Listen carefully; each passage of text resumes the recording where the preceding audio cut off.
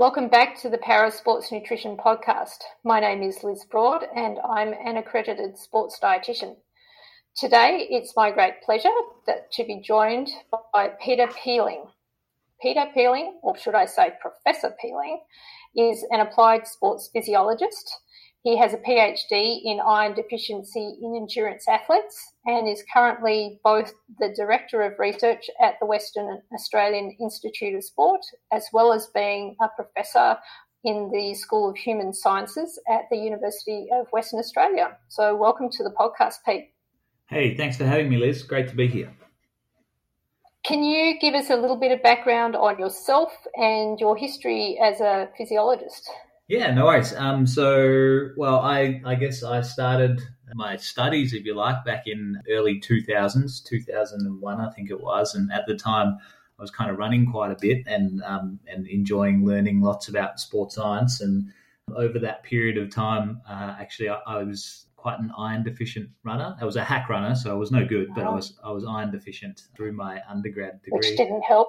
No, and so that led me into, I guess, honours and just getting interested in research and the like, and then I kind of had to think about what I wanted to do for a PhD, and so I had this kind of iron deficiency issue that had bugged me for the last 4 years, and an opportunity to do some research. So I started to look into the influence of iron deficiency on athlete populations and see if I could school myself in how to be better, and actually, because I was no good at running, took over my time and energy, and therefore ended up kind of studying, doing a PhD and looking specifically at iron.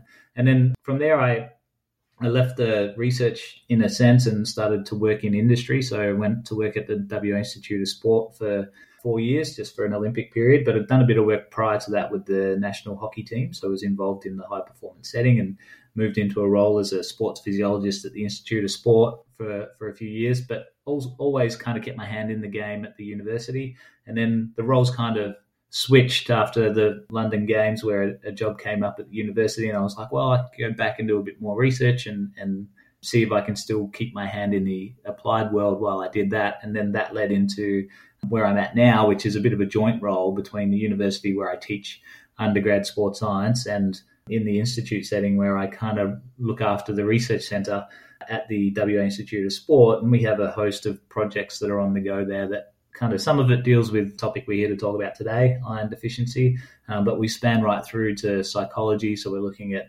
emotional resilience in athletes. We've got some biomechanics and sports engineering work on the go where we're looking at dynamic waves in swimmers. And we've got lots of physiology stuff on the go. And we're specifically interested at the moment in looking at the course changes to the 2028 rowing regatta at the Olympics, moving from a 2,000 metre event to a 1,500 event. So we're looking a lot at what the energetics of that will be. So we've got a bit of a range of stuff going on, but really my pet favourite, if you like, is kind of this area of iron metabolism in athletes, and probably where I've spent most of my time in the last 15, 20 years. Yes, and you've been quite prolific, you and your students. So let's delve a little bit more deeply into that.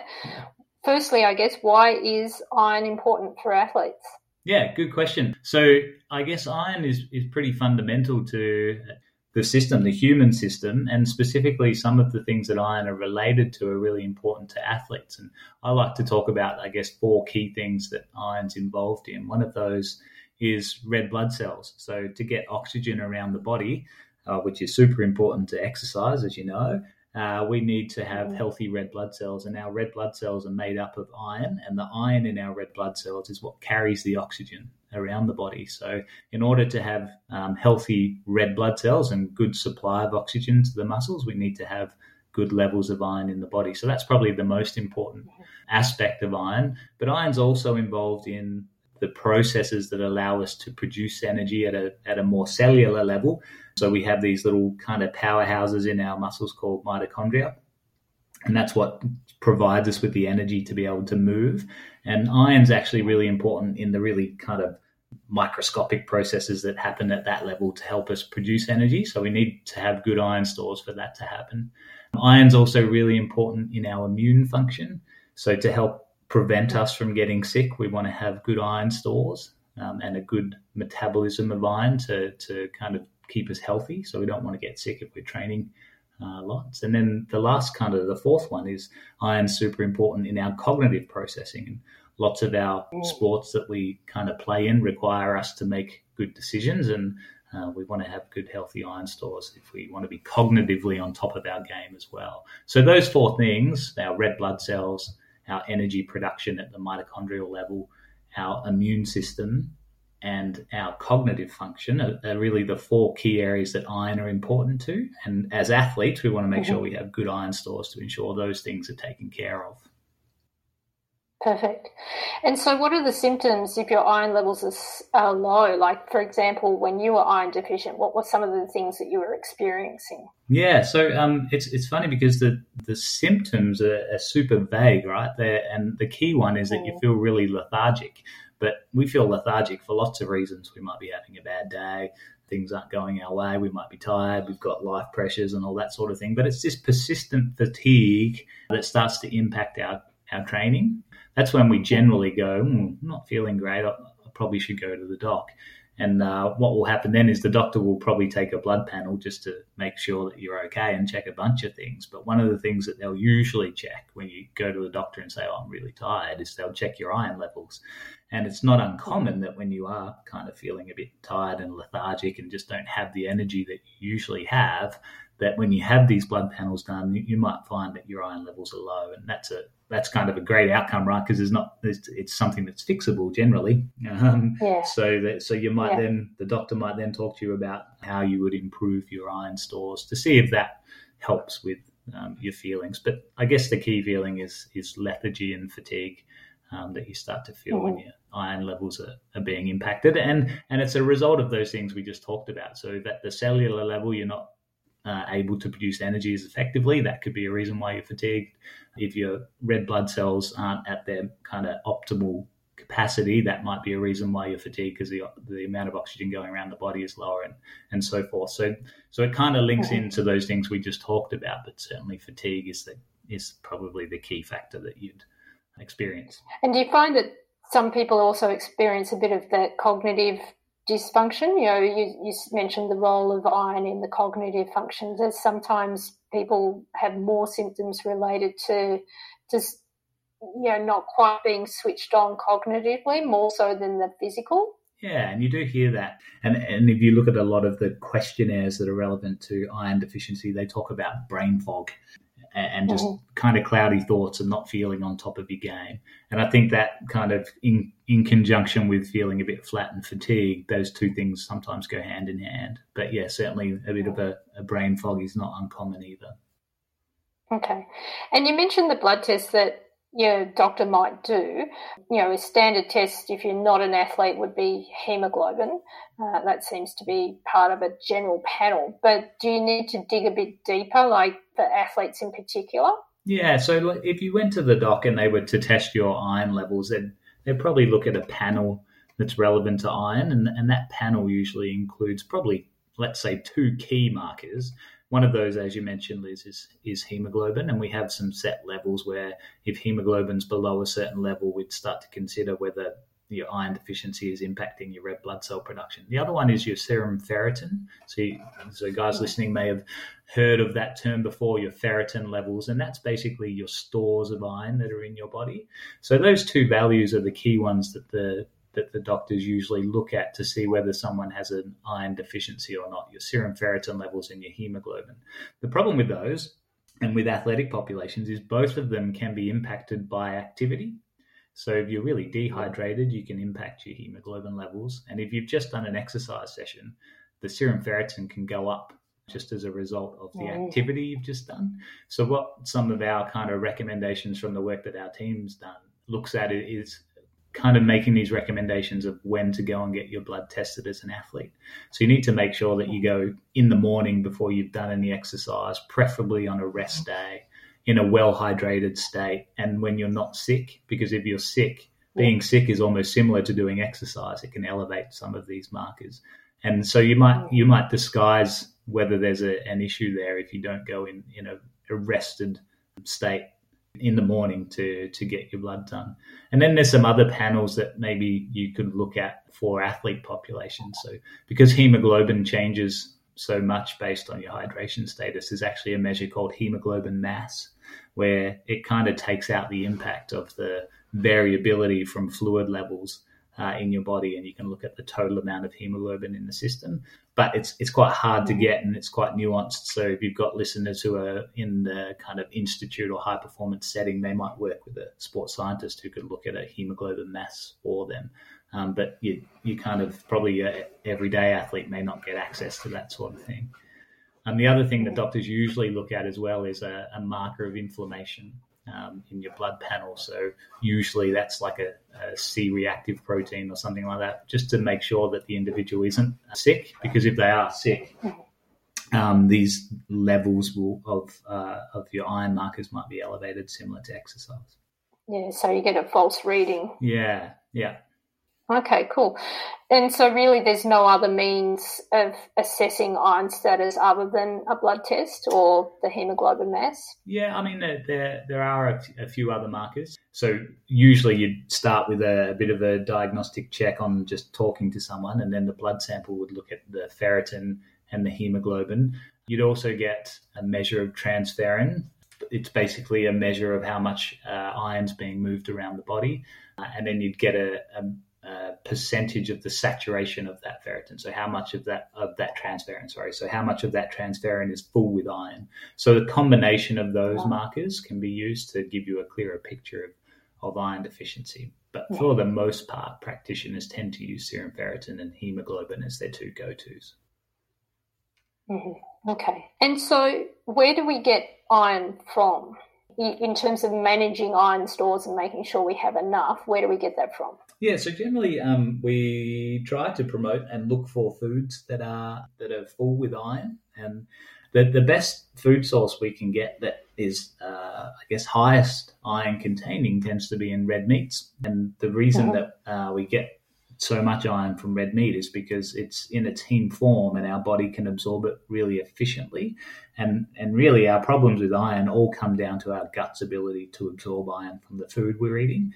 So red meat is a really good source because our body can quite effectively, in comparison, get the iron out of that food and utilize it. But obviously that doesn't always work if we have, say, a vegetarian athlete or an athlete that doesn't eat a lot of red meat.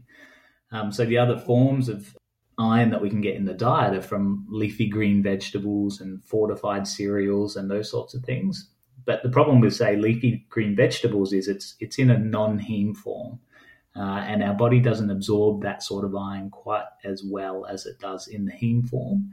So we have to kind of eat more leafy green vegetables and those non-meat sources to get the same amount of iron from them, just as a result of how effectively we can absorb the iron from that food.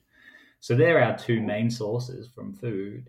But then obviously if we're struggling with iron and we're struggling with the amount of food that we have to eat to get that amount of iron, we can look to supplements to make up for the limited amount of iron that we're getting in our diet. So that's, I guess, a different way that we could look to get our iron source from our diet, by supplementing.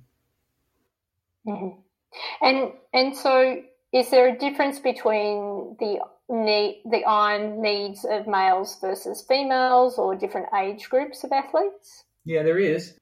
So what we tend to find is that female athletes need more iron than male athletes, and the key contributor to that is generally the menstrual cycle.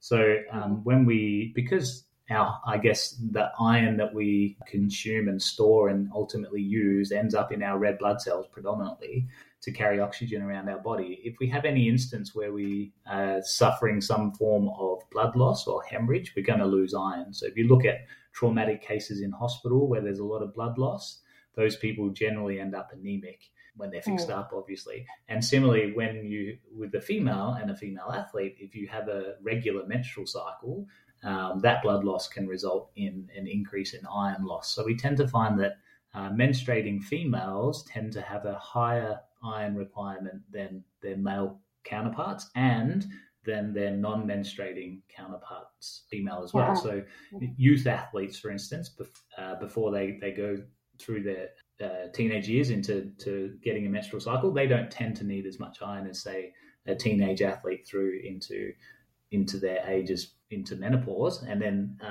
that requirement for an increase in iron intake at menopause tends to come back down again. So we tend to say that male athletes require around 8 milligrams of iron per day, and female athletes closer to 18. So there's a definite increase in the amount of iron. Yeah, it's quite a big increase, isn't it? Yeah. Just from that, Liz, if all we need is 18 milligrams, that sounds fine.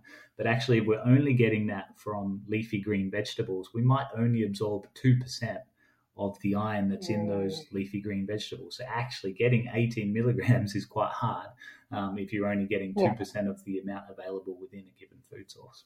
And that was what my next question was going to be, is how easy is it to get that iron requirement from your diet? Is it something that's easy to do, or something that actually, particularly for females, is quite challenging? Yeah, it's quite challenging. And the challenging part is really the gut. And the gut really controls our ability to get iron in. And so where we're getting the iron from really dictates how much of it we're going to absorb. And also what we've done prior to eating is going to dictate how much we absorb. So we know that if we exercise, we actually get a decrease in the amount of iron that we can absorb as a result of some hormones that are increased during exercise. So we have to think about when we're timing the consumption of our iron, because that can really impact the amount that we can absorb. But certainly, to your question, it's actually quite hard to get that amount of iron from food sources because you have to eat a fair amount to be able to get that amount of iron requirement from the food you're taking. Some of the literature would say that if you've got a meat source, you might absorb anywhere from 5 to 30% of the iron that's in that meat. Whereas if you've got a vegetable source, it could be as low as 2%, and if you're lucky, as high as 20%. Yeah. And if you're deficient, can you actually recover that iron level without needing a supplement, or do you think it's really, if you're deficient, then you have to use a supplement to get yourself back up to the normal range, as well as working on trying to improve your dietary iron intake? Yeah, I think it's really hard once you become deficient to do it with just food alone. I think we tend to think about like the limits of where we think healthy iron levels sit. And we tend to look at that in terms of serum ferritin. So I'm just going to use some numbers here that we tend to think about. But a serum ferritin of about 35 micrograms per litre is where we think that currently, where we think that athletes would want to kind of sit above that level. But what we say is anyone sitting on that level, that's a good opportunity to see if you can alter your diet and see if you can improve your iron stores with a food-first approach. Anyone that sits below that 35 micrograms per litre mark and into the 20s without an impact on hemoglobin, so in this instance, hemoglobin would be okay. So it's a deficiency, but it hasn't started to impact your ability to produce red blood cells. They're the people that we think you would probably need more an oral iron supplement to kind of try and fix that problem. And then as you start to get worse into the issue, so we become anemic and now our red blood cells are starting to be impacted, that's when you might have to take a less conservative approach and start to think about other ways that you can bypass the gut to get iron. And that might be working with your doctor to see if there's a process of iron infusion that you could go down. But that's generally reserved, or it should be reserved, for situations where the individual's hemoglobin has started to be impacted. Okay. And so with these iron supplements, what's the best? Like, there seems to be a 1,000,000,001 different iron supplements out there, and they all claim to have optimum absorption capacity, and some say that they have no effect on the gut and things like that. What is the best option, or what dose are we looking at? Yeah, you're right. It's a minefield, isn't it, of options. And if you look at the literature, like the literature always comes back to the active ingredient being ferrous sulfate, so an iron salt. And I think that's more because lots of the literature that's done in this area uses that as their supplement. So that tends to get the biggest weighting of what has the best effect. But if we look at the literature, I would say a ferrous sulfate-based iron tablet, like the ones in Australia, for instance, where Ferrograd C is a pretty common iron supplement that's used. That's a ferrous sulfate tablet that contains about 105 milligrams of of elemental iron. So it says on the packet, this is another interesting part, that there's 365 milligrams of iron in the tablet, but actually only 110 milligrams of that is elemental iron that is useful for us. And then we're thinking we might absorb some small percentage of that, maybe 30% of that. So actually, that's why the tablets are much higher than our recommended daily intake, because we're not going to absorb all the iron that's in that product. Some of the newer iron supplements that are around look at these enteric coatings that are on the surface of the tablet that you're consuming, and the benefit that's proposed with that is it reduces gastrointestinal upset. And lots of athletes that are consuming oral iron tablets tend to get constipated, and they have some issues with their GI tract. So the enteric coating tends to make the tablet less harsh on the gut. And then there's some other products like Maltopha, which are an iron supplement mixed with a maltodextrin component. And these tablets are also suggested to enhance the iron absorption with a co-transport mechanism, but certainly to try and reduce the gut irritation with the maltodextrin combination. So there's lots of newer products coming out. The Maltopha seems to be quite good in terms of efficacy, having similar outcomes in terms of increasing serum ferritin as a product like a ferrous sulfate. But the problem with these is it takes a bit of time, so you've got to commit to it. And it generally takes about 8 weeks for you to start to see a positive impact on your iron stores from taking an oral iron supplement. So it's very slow. And the chances of getting GI distress during that period, or constipation or anything like that, are quite high. So some of the research that we've recently done has looked at, well, if you've got someone who gets high GI upset, what can you do about that? And we did a study where we supplemented some athletes every day, and we supplemented another group of athletes every other day. And in the every other day group, so they effectively had half of the amount of supplement, which cost half the amount too, by the way.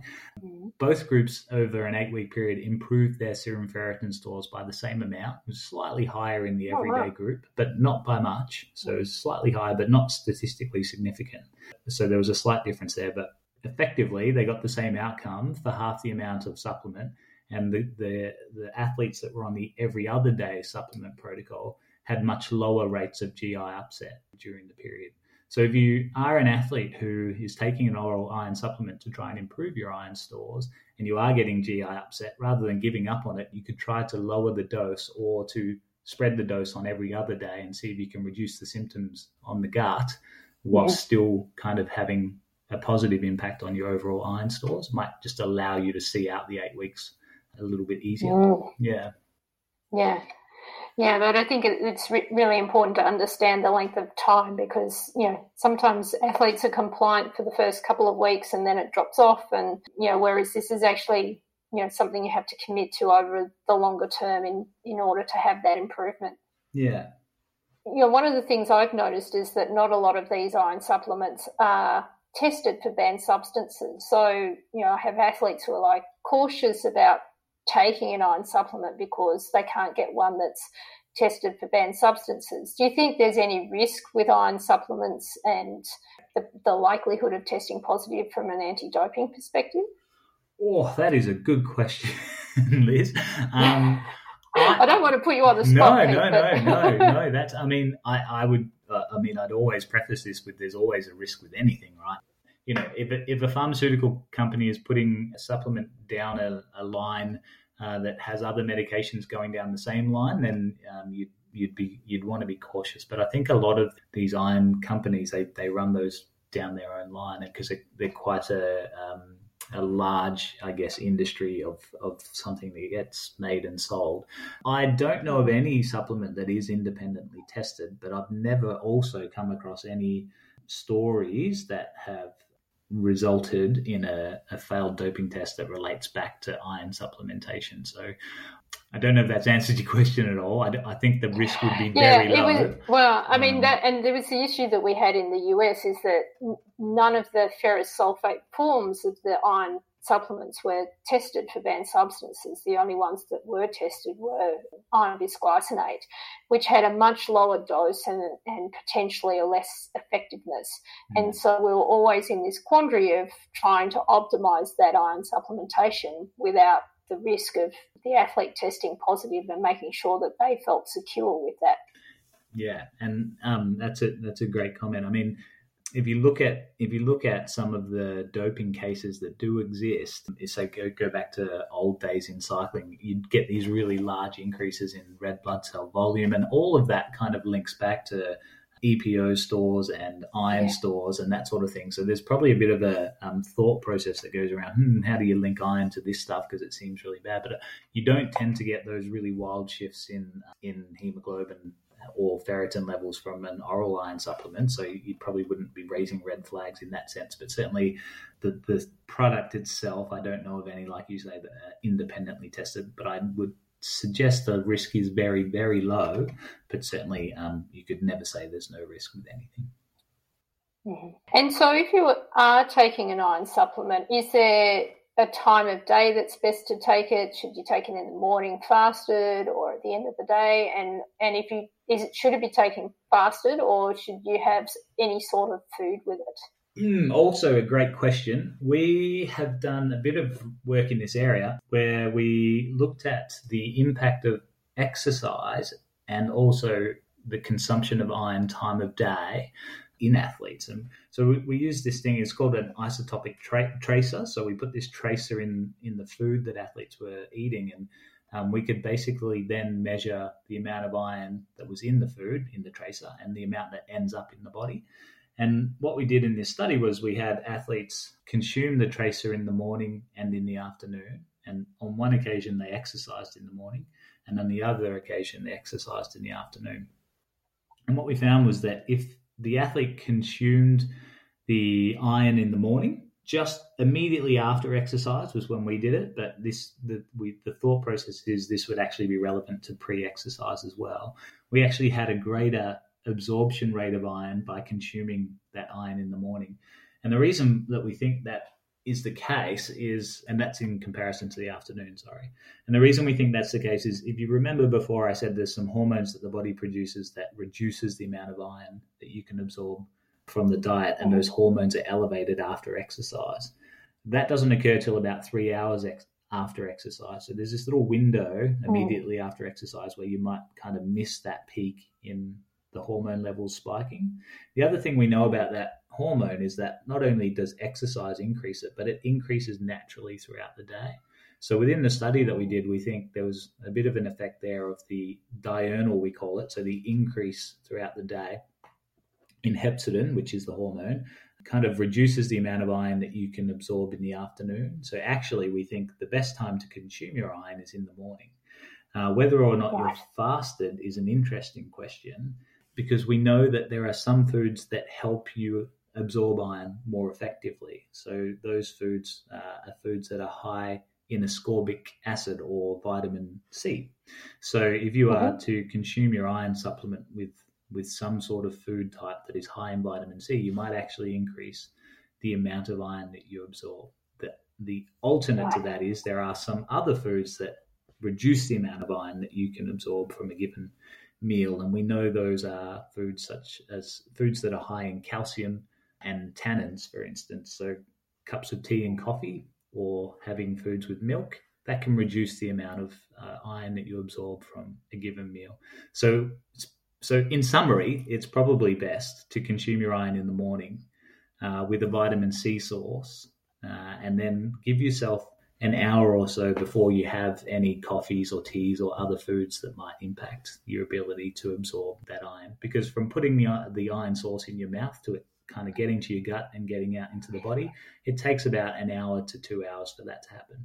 So it's probably best to consume your iron supplement in the morning before you take any other kind of food sources that might impact your ability to absorb that iron. Now I'm going to take this opportunity to plug. Go and see your sports dietitian who can help you optimize your dietary iron intake, as well as give you advice in terms of how best to optimize the impact of an iron supplement. Because it can be quite complicated, as you say, and some foods hinder and some foods help. And so there's nice little combinations that can be put together that really support iron status. That's right. And with all of our work, Liz, we always say, like, if you've got a problem, you should see a sports dietitian. It's relevant to the food side of it, and go to see your sports doctor as well if you're feeling fatigued, absolutely, and flat. And which comes to my other question. Comes to my other question in that, some athletes just take an iron supplement just in case, or because they feel like they might have an iron deficiency, but they haven't ever been tested. Is that something that we recommend, or we actually want them to see a sports doc or a doc, their GP, and get a blood test done?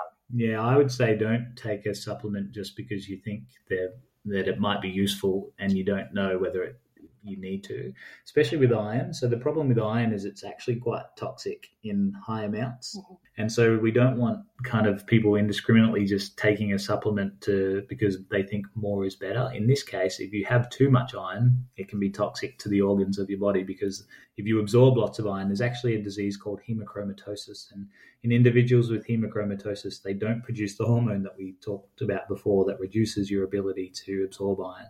So these guys are basically freewheeling, and they just absorb all the iron that they consume because the body has no regulation of controlling how much iron they take in. So these people start to store that iron in their organs, and that becomes toxic to their organ. So we don't want athletes thinking, oh, more iron's good because I'll produce more red blood cells. That's absolutely not the case. All that will happen is you'll start to store more in the wrong places, and it can be detrimental to you. So you certainly only want to take an iron supplement if you've seen the doc and the doc's suggested that you have an issue with your iron stores. In this case, more certainly is not better. Yeah, for sure. Can we talk about other things that may contribute to low iron, or area specific times in a sport, in an athlete's life, where they may want to be particularly careful with getting their iron levels assessed? So I'm thinking down the lines of if they might be going to altitude or using altitude training as a form of part of their training. Any other sort of incidences like that where you maybe want to be particularly aware of what your iron levels are? Yeah, I reckon there's plenty, but I'd say there's probably three key ones that I'd be considering if I was an athlete. One, if I was a female athlete, I'd be thinking about and working with a medical professional around my menstrual cycle and having really good knowledge of your menstrual cycle. And we're actually hopefully about to start a study that supplements female athletes at certain phases of their menstrual cycle, because we know that estrogen can impact the hormone profile that influences our ability to absorb iron. So we're thinking that if we can get a good picture of the hormone profile during a menstrual cycle, there might be better periods in the menstrual cycle when you can supplement more to get a better effect. So I think but in the meantime, I think knowing your menstrual cycle, if you're a heavy menstrual bleeder, then you would want to be working with your doctor to make sure that you know what your iron levels are, and to see if you can try and improve them if you know that that's kind of how your body operates. So that's one. I think if you're going into a period of really heavy training load and your goal of that period is to aerobically adapt, you would want to know your iron levels before going into that. And we know that as the duration of a training session increases, that you produce more of that hormone that we spoke about before, basically in a I guess it has a positive relationship with the duration and intensity of your training. So during those periods of real heavy training, you probably need to make sure that from a dietary perspective that you're meeting your energy demands, so that you know that the amount of iron that you're consuming is likely taking care of the deficit that's occurring from the training load, that your stress that you're putting your body under. So that's the second one, is during periods of heavy training. And then the third one, as you mentioned, is if you're going to altitude for a training effect. We know that altitude has an impact on the kidneys, which helps us to produce more erythropoietin, or EPO, which ultimately helps our body to produce more red blood cells. And as we spoke about at the start, one of the key constituents to a red blood cell is the iron, because that's what carries the oxygen. So we don't have a good supply of iron in our system before we go. We're limiting our ability to adapt to that environment. So knowing your iron stores in the 2 or 3 weeks before you go to altitude is handy. If you've got good iron stores before going, so your ferritin levels are up above 100, you probably don't need to do too much. But if your ferritin stores are down near the 30s, you might want to consider a couple of weeks of iron supplementation before you go, to make sure that you've got healthy iron stores when you get there, because your iron stores will drop when you're at altitude because you're using more iron to produce those red blood cells, and then to have a plan to make sure you're supplementing while you're there to help with that red blood cell adaptation. Cool. Awesome. I'm acutely aware that this is a para sports nutrition podcast, so I'm going to take a little bit of a focus towards para athletes. Yeah. I know it's not documented in the literature particularly well, but in my experience, there are certainly groups of para athletes that appear to have a higher incidence of iron deficiency and or don't tolerate supplements particularly well. And part of that group is smaller athletes, and particularly athletes who have spinal cord injuries or are wheelchair dependent. Any thoughts on why you think that they may have a higher incidence of iron deficiency, and how would you approach that group of athletes? Yeah, it's a great question that I am very limited on my knowledge in this area. Although we have some work on at the moment with the wheelchair basketball group at WACE, who have a lot of athletes on the national team, but that's more in a physical demands perspective. But I'm really keen to pursue looking at iron in this group. If I look around in the literature, you don't find a lot of work out there, but what I have come across is there's some work that looks at profiling parasport athletes, and on the whole, the prevalence rates of athletes being iron deficient in a parasport context is quite similar to able-bodied athletes. Some work that I found from just recently in 2020 showed prevalence rates of iron deficiency in female para athletes was about 30%, which is not too dissimilar to female groups of able-bodied athletes that we have a lot of data on. And certainly as dependent on the sport type, you tend to see that can increase up to around 50%, which I'd have no doubt would be similar in female para-athletes. There does seem to be in the literature out there a difference in parasport athletes between males and females as there are in able-bodied sports. And some work that I found previously suggested that female parasport athletes only tend to meet about 70% of their recommended daily intake of iron, whereas males seem to be a little better and generally up around the 100 to 140% of their daily needs. And I would suggest that the biggest compromising factor around parasport athletes, one of two parasport athletes maybe not meeting their iron intake requirements, is generally the potential for them to not meet their energy demands, or to have a lower energy demand than an able-bodied athlete.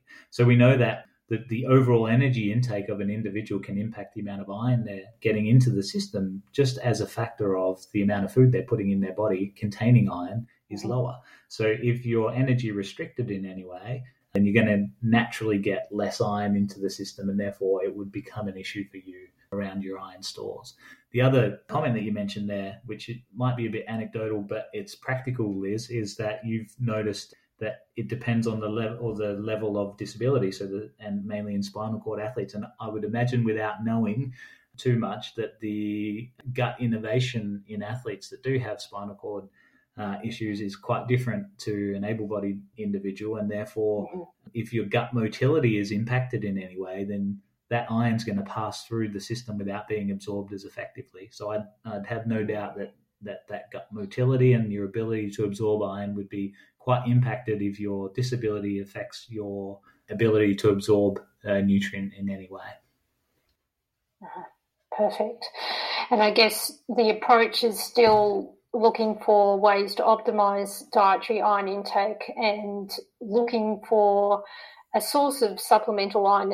If once a test is done, if it shows that they're iron deficient, finding the most optimal solution in terms of gut tolerance and an impact on those iron levels over time.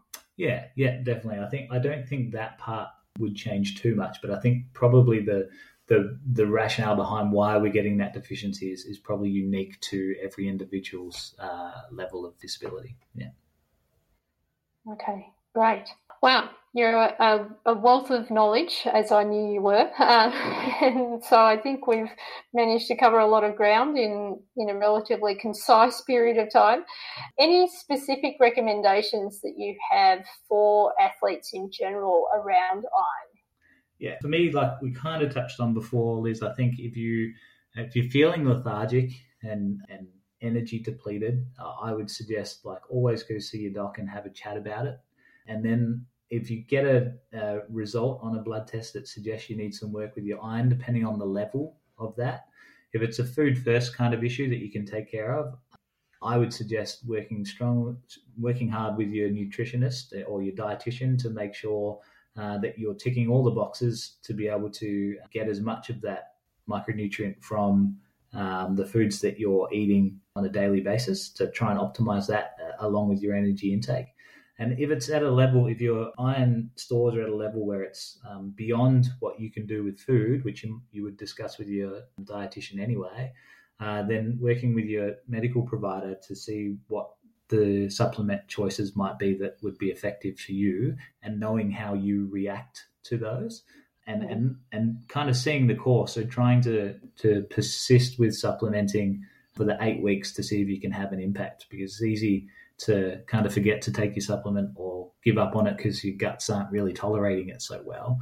But looking at what the strategies are to try and tolerate it and persist for that long term to see if you can have an impact from an oral supplement on improving your iron stores. I think they're the key, but the key to that is obviously your self-discipline, but certainly working with your team. So your dietitian and your sports doc are two key people in that conversation that would help you along the way. Brilliant. Okay. Well, thank you so much for your time, Pete. One of the things I like to do is to get to know my podcast guests a little bit more, is ask you what your favourite food is. So, Pete, what's your favourite food? Well, at the moment, I'm on the bandwagon of spaghetti and meatballs, which my wife makes a really good meatball. But I say to her every time, I need a couple of days' notice before it, because I do a couple of good long runs in the days leading up to, and then I like to go for it on the spaghetti and meatballs because that's my favorite. So, but I need a 2-day lead in so I can work up a good energy deficit to absolutely smash it.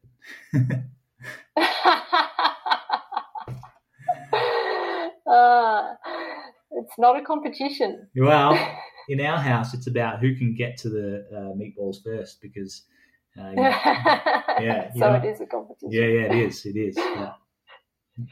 Awesome. Well, thanks, Pete, for your time and for your expertise. I really appreciate it. You've really simplified the message really perfectly for the listeners, because I know it's certainly an area that can get caught up in lots of very technical terms and and concepts. So well done to you for keeping that really well understandable.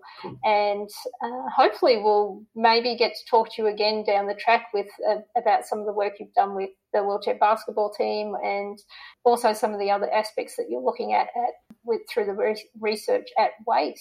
Yeah, no, that'd be awesome. And thanks for having me.